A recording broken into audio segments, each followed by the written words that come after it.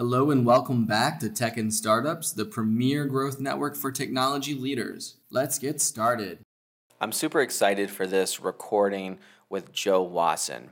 He's talking to a client of mine about getting started with something called mob programming. Mob programming is when you have a crew of software developers working on one problem at a time. That's counterintuitive, right? Because you want to get the most productivity and out of the capacity of your team, so you give each task to one developer at a time. But Joe talks about how maybe working as a crew on one task actually increases the quality of the code, enhances a lot of the code base, and might just get more productivity and as well as better culture out of your team. Now, this is done in Joe's way with remote teams, which is really great. Joe comes from, Joe Wasson, sometimes called Tall Joe. He comes from a background with Stripe, with Xero, with Google, with Microsoft, and he acts as a technical leader and a full stack engineer. And you can find him at talljoe.com. Very grateful for him to come and help out members of the Tech and Startups Network. I think the most useful thing is experiment, like try it out, try different things. Like I did it one way, it worked really, really well for me on the team that I was on. I've done it a couple of different ways since then, but really mold it to what fits your team, experiment with it, stick with it for as it gets uncomfortable, stick through it, and then figure out like what was uncomfortable, what can we fix, what can we change, stuff like that.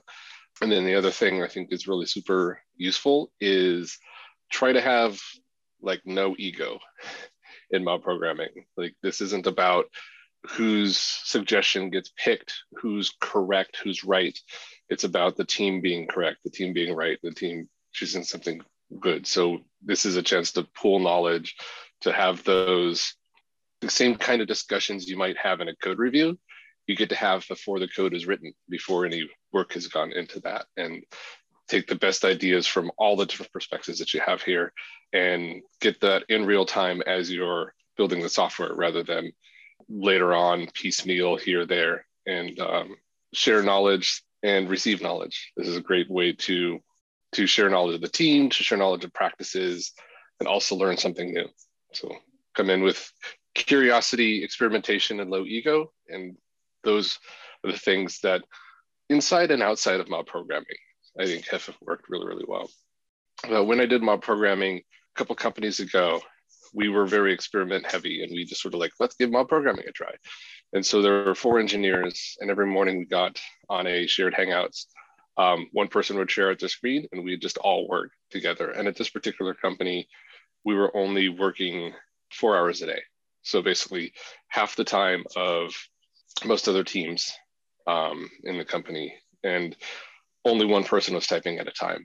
And we were as productive, if not more productive, than other teams. And we were all remote. We were the only remote team in the company. So we were more productive, or at least as productive as other teams in the company that were sitting next to each other working 8 hours a day, each typing individually. So there's a lot of power here. And we had really high quality code. And a lot of that was because we dealt with the integration, we dealt with design issues, we dealt with, code review feedback before the code even happened, and ended up really well. So we usually took a little bit longer to get to quote unquote code complete, but our integration time was practically zero, and we had very few bugs. I think we had 1 bug in production of note that we cared about, while other teams were, got to code complete sooner, but were integration for much longer and had to deal with production issues all the time. So a lot of that is due to mob programming and the ability to have that real-time sharing of knowledge, designing and getting different perspectives. Like you all have done, presumably have worked different places, have done different projects, have encountered different troubles and have solutions for that. And so it's really great to be able to be like, hit an issue and somebody's like, oh, I've done this before. The way I solved it was this. Let's give that a try. So looking forward to see how you take mob programming and work with it. And if you have any questions or whatever, anything I can do to help, happy to do that. Awesome. Yeah, I know I will have some questions on the technical side of like the specifics of implementation, for example, like driver, navigator, any additional roles, like in how you handled those. One of the key things I've or have read in the research is, and just so everyone has perspective on this, there are two primary roles that are kind of universal across mob programming from what I've been able to see. You have a driver, who is the person who is actually at the keyboard and is the only person who can type out the code during their time period. And then you have everyone else is what would be considered a navigator. And they are the people responsible for designing the code, talking about it, and pretty much guiding the driver into what should be implemented. I guess my question would be is the driver also kind of a navigator in that they can and should interact within the discussion? Or should they be just solely focused on taking the team's ideas and putting them onto the screen? It's very much whatever works for you. When we had mob programming, we didn't really have a navigator. Everyone was sort of part of the discussion. I think at any particular time, there was somebody who was navigating, but we didn't specifically call out the role then. So sometimes the driver would also be the navigator, and sometimes there'd be somebody like, here's how I think we should do this. Can you let's talk about this. And the driver would implement it, write the code. So I think it's kind of what works for you. Give the navigator role a try.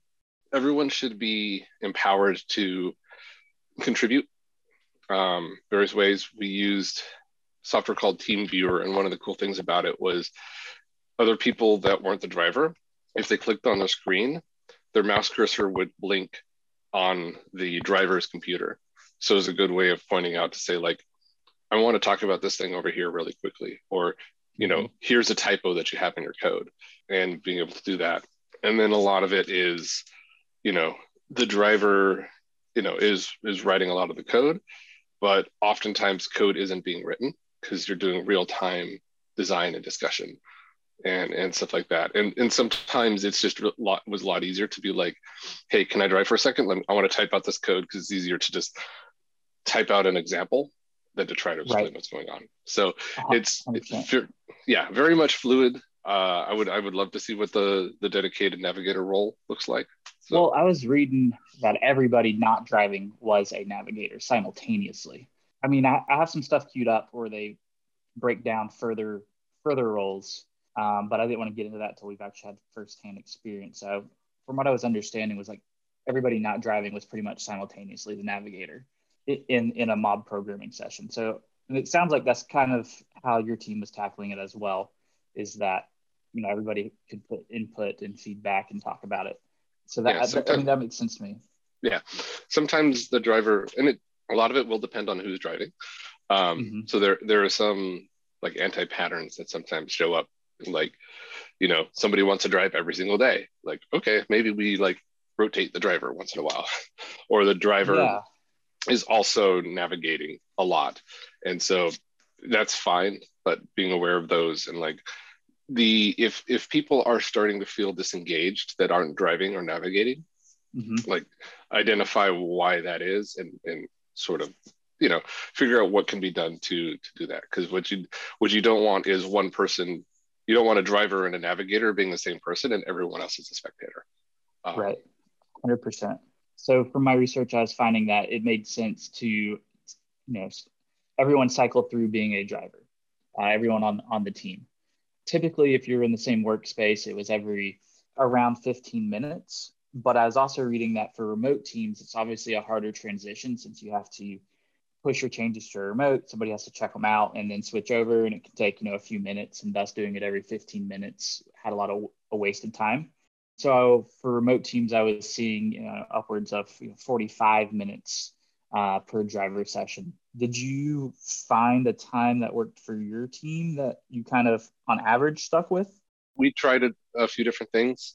There's sort of three that ended up being the most common that we did, depending on the project and how we were feeling. One was as soon as like it felt like a significant change had gone through. So depending on how you whether you break it into stories or tasks or just like, hey, we wrote we wrote a big chunk of functionality. Basically, it could be something as small as red, green refactor, then swap. We also tried just time boxing it to an hour. So every hour swap. And then we also did it where sort of like we kept going until it felt like a good time to swap. And that might be half an hour. It might be somebody's driving for an entire day. And I don't know that there was like, they all have pros and cons. I don't think there was a clear winner. Okay. With Git and the way that we were doing things, the swap was actually pretty easy. TeamViewer allowed remote control. So it was technically possible for us to work on someone else's computer, and therefore we didn't have to sync code, but the latency and the user experience wasn't great. So it was almost always better to just like check in a work in progress commit, somebody else checks it out, swap who's driving, and that took usually less than a minute. Right. Okay. Because it's pretty much git commit, git push, git pull, swap the controller, and then using Git to clean up commit history later, because we can go and squash commits and say, these two commits, one work in progress, one complete, just make them one commit and clean that up. And that was something we did preparing for code review, because we still had code reviews and still prepared things to merge, but that they were more about what did we collectively miss as a team, and not did you use a design that I like, because we had already had that discussion. And how would you tackle researching new things to use in your tasks? For example, we're trying to make a push to go to more test-driven development, and one of the tools that I think could be really handy for us is called VCRPy, which just pretty much records and caches your third-party like requests, if you're calling it a third-party API or something like that. But with any new tool, especially something that's a little bit more complex, there's a learning curve. You have to do the research and read the documentation and stuff like that. How would you tackle that as a group, or is that something you would actually like try to have handled outside of the session? Very much dependent. Like sometimes there would be, we come into a point. It's like, hey, we need to do blah de blah, and somebody be like, let me go look that up, see if there's anything on Stack Overflow that makes sense, or whatever, or we're using an API. Like, how does this API work? And somebody who's not the driver of the navigator could go off and look that up really quickly. And then that would, the driver can continue making forward progress and do that. An anti-pattern is where, somebody is disengaged and always looking something up, because then they're not contributing to the conversations as much, other than just being the data mule. We would also do research we would do research as part of the mob.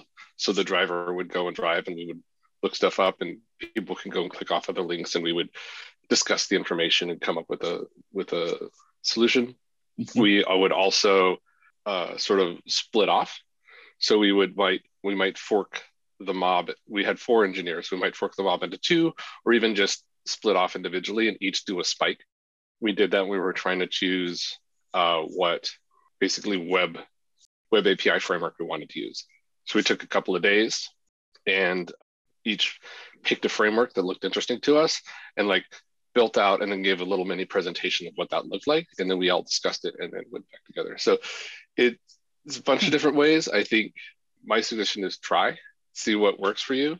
Notice the anti-patterns if they crop up, of somebody dominating the conversation, somebody being disconnected or feeling disconnected from the group, ego. Like if somebody's like, no, we have to do it this way because this was my idea, definitely avoid things like that, and notice when they come up, either in yourself or in other people, and handle them kindly. But really just experiment and say, what happens if we do this? And it looks like Matt has their hand up. What do you think is the best way to start doing Mobby? We already have some workflows here. What do you think is better? Start in a couple hours per day, or really moving everyone to doing the mob programming? How was your experience with these situations? We on our team, I believe we kind of went to mob programming full time right away. So we might have started out a couple hours a day, but I think we did, because we were doing 4 hours a day anyways, like it was just easy to start into it. We did do a couple of experiments where we went back to solo development and to compare to make sure that we weren't just writing some, some shared hallucination about how good this was, but this was actually productive and useful. But yeah, I think I would jump in 100% and work through whatever, see what issues come up, talk about them and see what can be done. It may be, well, at this point, people are pretty used to being on Zoom and a lot. So I don't think there's an adjustment period of being in conversations for several hours a day. I think 8 hours a day mobbing might be too much. So it might be comfortably like 2 or 3 hours of mob programming and then the rest of the day working solo on something. But I think, depending on how things go, I think the team that I was on and when we were mob programming, it was my favorite work experience I've ever had. Just like we were hanging out all day writing code, and if I was having a low energy day, someone else was high energy, and then I was able to write that energy and be productive rather than sitting there being like, I can't write the next word kind of situation. And everyone had a day where they were like, I just not feeling like that. And without mob programming, that would be a day where there's just sort of like very slowly making progress. But here it's like they're contributing because they're just part of it. So I think I went off on a side tangent, but did I answer your question? Yeah, sure. I have a lot of questions. Me too. So go ahead. While we do you, that's what we're gonna do. No, I asked like 30. So go, please, if you have. Okay. Yeah. I want to know the size of the teams that you used to work and how you handle new incomings, like someone new in the team. How is the process? And if you have like some time to study, I read some content that they used to start a day like in a study base, 1 hour, and sharing with the team to gain more knowledge. And after they dive into Moby and doing code reviews in the end of the day, how is your work day too? It's a lot of questions, sorry. Sure, 3 questions. I think I'll remember them. So on this particular team, we had 4 engineers. I was 3.5 because I was director of product and an engineer. So half the time I would be in the mob engineering and half the time I'd be out of the mob doing all the director of product type of things, like having lots of meetings. But the handling new people, this is one of my favorite things. We had a new person join, so we were 3 engineers and a 4th was joining on. And on the first day, his name is Brad. He comes in and he's like, okay, can you guys let me know what's, give you a little overview of what, by the way, we when we interviewed people, we did mob interviews. So Brad was already familiar that we were doing mobbing and stuff like that. So came in, is like, can you like, I have no idea what you guys are doing. Can you tell me about the project, how it's organized, the different pieces and stuff like that, to get an idea. And I was like, wait a minute, what if we don't? What if we don't tell you anything about what we're doing and see what happens?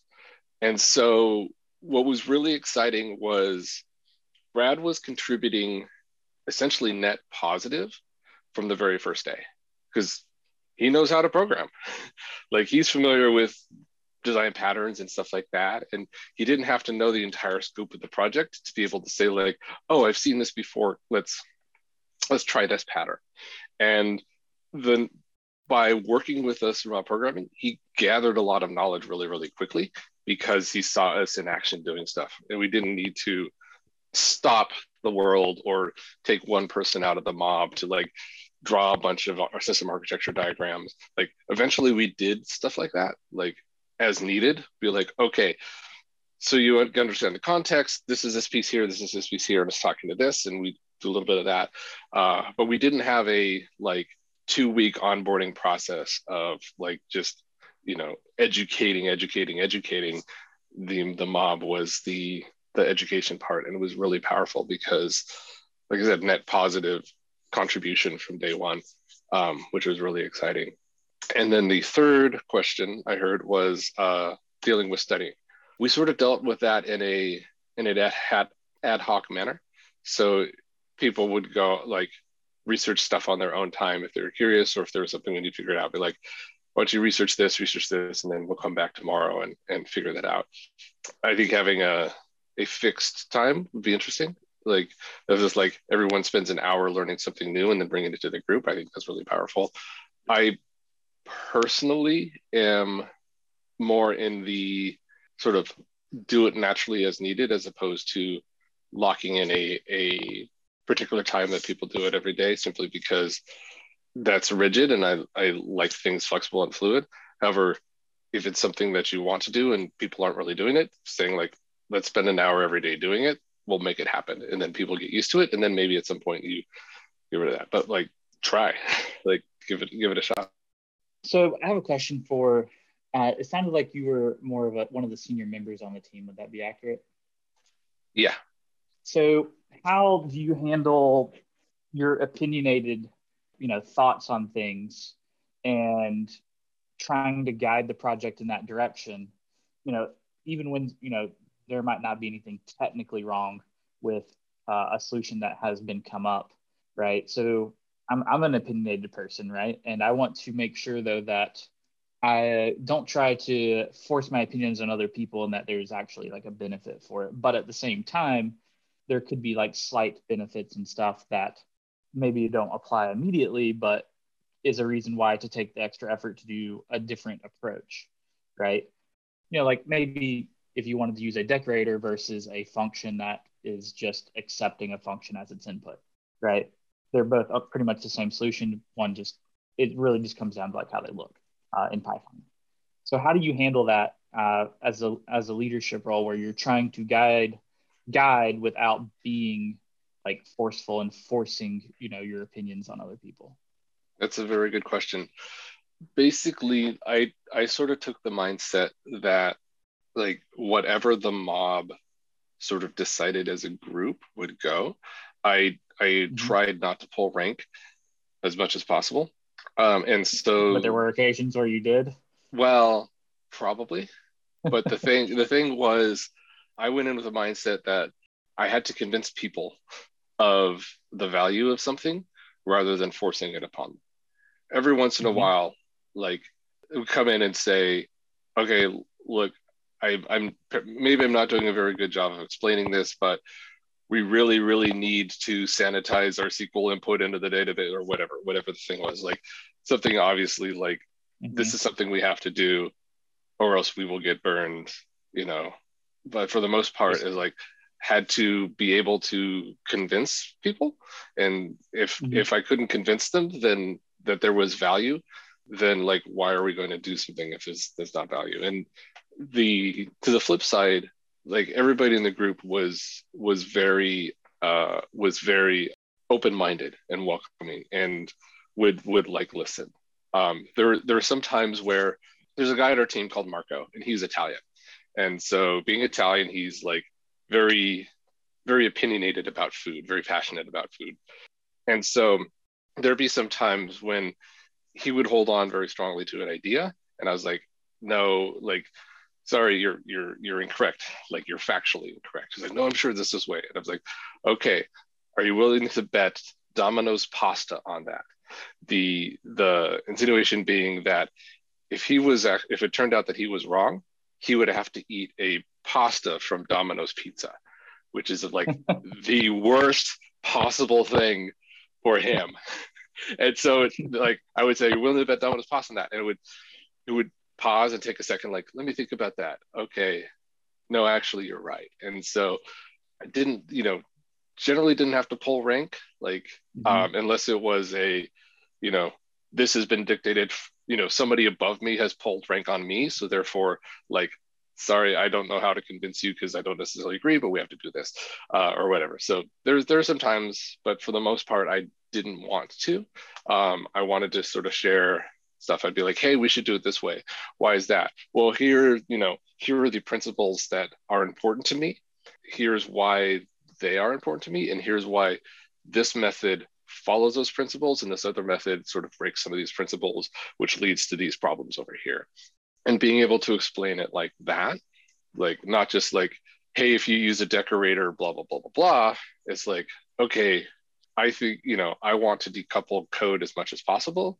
And if you call out to something, then if you want to call out to something else, you have to do a lot of work. But if you have a decorator around the outside of it, attached, modifying it, then the thing inside doesn't care about what's going on outside, and you can just add a bunch more things without breaking the code internally. Because one of my principles is, if something's working, don't touch it. And so using the decorator pattern, this thing can, this is already tested, it works well. Why do I want to mess with it? I just want to wrap it with something else that works, that I can test, has a very small test footprint. And combining those things together, like, I think, I started talking about composition instead of decorators, but decorators are a great way to compose. But and so describing things in that way and going to the principles of it and possibly what I've done. And then like sometimes people just go along with it and not really understand. There was one point where our legal team wasn't able to finish a contract with the third-party vendor we're using. So they came back, it's like, you have to stop using blah, blah, blah. We're like, okay. And one person on my team was like, oh man, I know how this goes. This is in his head. He's like, I know how this goes. We're going to be spending the next 4 weeks trying to pull this code out, and it's going to be a mess. And like, oh man, this sucks. And like a day later, we had ripped out that code. The onboarding process still worked. It just had a gaping risk hole, but everything else just worked. We didn't even have to touch the front end because of the way that we'd architected it. And he was just like, oh my gosh, how did this happen? And I was like, well, these things. And it's like, oh, I get it now. And so, yeah, sometimes people don't understand, go with it. But like, if you're not able to explain the value, then is there really value? I mean, that's a rhetorical question, because oftentimes there is value and it's just difficult to explain. But like, yeah, right. It's more I understand. Yeah. That's a great answer. I appreciate that. I have one more question written down. So did you find it more engaging with or without cameras on? We generally had cameras off, I think. We would join in the morning and we had cameras on, and we would keep them on and off during the day. But most of the time, I think we kept the cameras off so that we didn't have that cognitive overload of like, there's a green light on this computer watching everything I do. So make sure I don't do anything stupid on screen.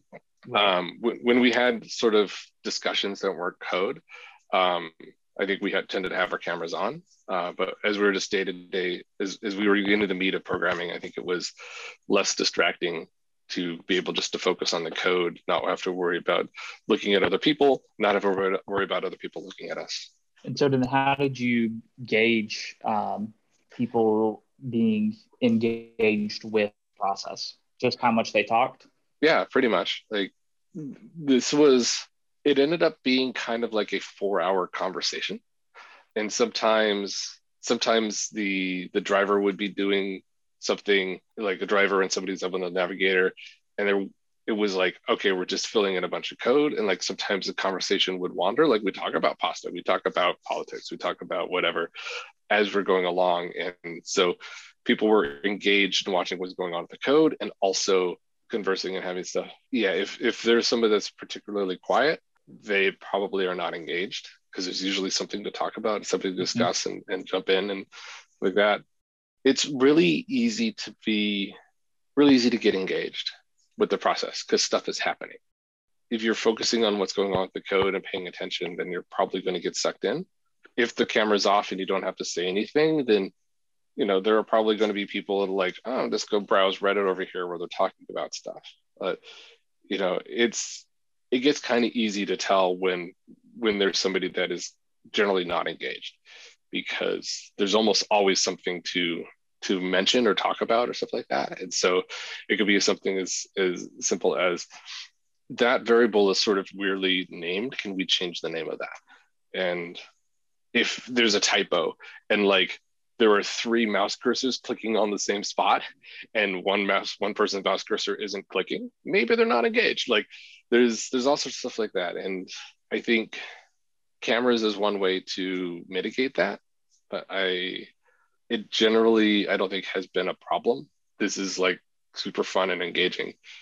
And I think, unless the person were like social interaction is a nightmare, in which case it's kind of difficult for them to get engaged, and maybe mob programming isn't the best, or some concessions have to be made in order to make people feel comfortable. But for the most part, like, everyone should be free to chime in, everyone should have an opinion, everyone should be engaged. And I think that's easier with smaller mobs.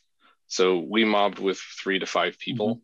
I've not done a mob with like a dozen people, so I don't know how that would go. We kind of, the way that we did a mob, we kind of estimated that above 5, we would start seeing diminishing returns of adding more people, simply because we already had such a strong information dense mob where people were contributing pretty heavily, that at some point the additional viewpoints and diversity would not significantly impact what was going on, and would just have people being more idle and possibly even disengaged. But it's something that every person should keep track of for themselves, which is, hey, I'm not feeling engaged, what should I do? And if you're worried about like slackers on the team, like writing the mob to not have to do any actual real work, I think those people are very obvious, pretty easy to identify.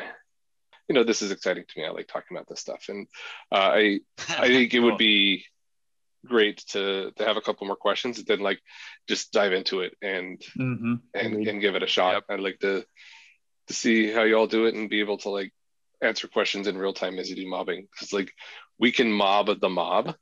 We mobbed all sorts of things. And Matt, we'll get to your question. But like my direct reports, they mobbed their performance feedback, like their self-evaluations. They got together and did mob programming on their performance reviews because they were all working together on the same stuff. So they were able to discuss what they'd done. Like, oh yeah, we did that, blah, blah, blah. And then each of them added their own on top of that, which is like, somebody in the group would tended to have strengths over in this area, and somebody in the group tend to have strengths over in this area. So they'd add that to the group, but like they mobbed their performance feedback. It was awesome. Like, so mobbing the mob is fun. Like we can mob program and also mob program the mob programming to see like, what can we do here? Let's have different discussion. So yeah, we're meta mobbing. Yeah, exactly. It's super fun. Mob everything. But Matt, go ahead. Yeah. How do you involve a project manager or a project owner in the mob process? They assume roles like drivers and navigators. They just join in some talks, and how we should interact with these roles. Yeah. So like obviously the amount of technical guidance they're going to provide is going to be somewhat small. Like a non-technical PM probably hasn't read the Gang of Four book on design patterns, or hasn't solved some particularly hairy database performance things. So like they're not going to contribute there. There's a lot of ways they can contribute. So, if you're, I don't know how your process works, but like if you have user stories, like those user stories are driven from user requirements and business requirements, and there's a lot of context. And so if you're fleshing out a user story, there may be like, okay, what do we want to do here? And then the non-technical person will be like, well, the context behind this, I can add a little bit more, is, our users are blah, blah, blah, blah, blah, blah, blah. And so the purpose of the user story is to be able to do blah. Like, ideally that would be captured succinctly in a user story, but like, how often does that happen? Like that it takes a lot of practice to get there. And arguably you can skip that step if the person writing the user story is in the mob doing the user stories or talking about this. So you don't have to have like completely 100% fleshed out user stories if the person there is able to give context and direct stuff on the fly. So there's a lot of sort of like business and non-technical ways that a non-engineer can contribute. And then also like there probably are technical ways that people can contribute. Because if you've been in a software company for any particular amount of time, you've probably picked up stuff, even if you're not an engineer, not a very technical person. You're like, I heard about something on a podcast the other day. Is that something we could use here? Oh, great idea, blah, blah, blah. So you'd be surprised at like where ideas come from. We've gotten some fantastic insights on strengthening your team. But what about other ways you can strengthen your team? I've assembled an 8-page guide on the 4 quadrants of strengthening your team with key insights from more than 11 veteran tech team leaders. To get yours, grab the link below this video. I'm so glad you joined us today. If this video was helpful, give it a like. Go ahead and subscribe and hit the bell so that tech and startup videos continue to show up in your feed. I'll see you in the other videos.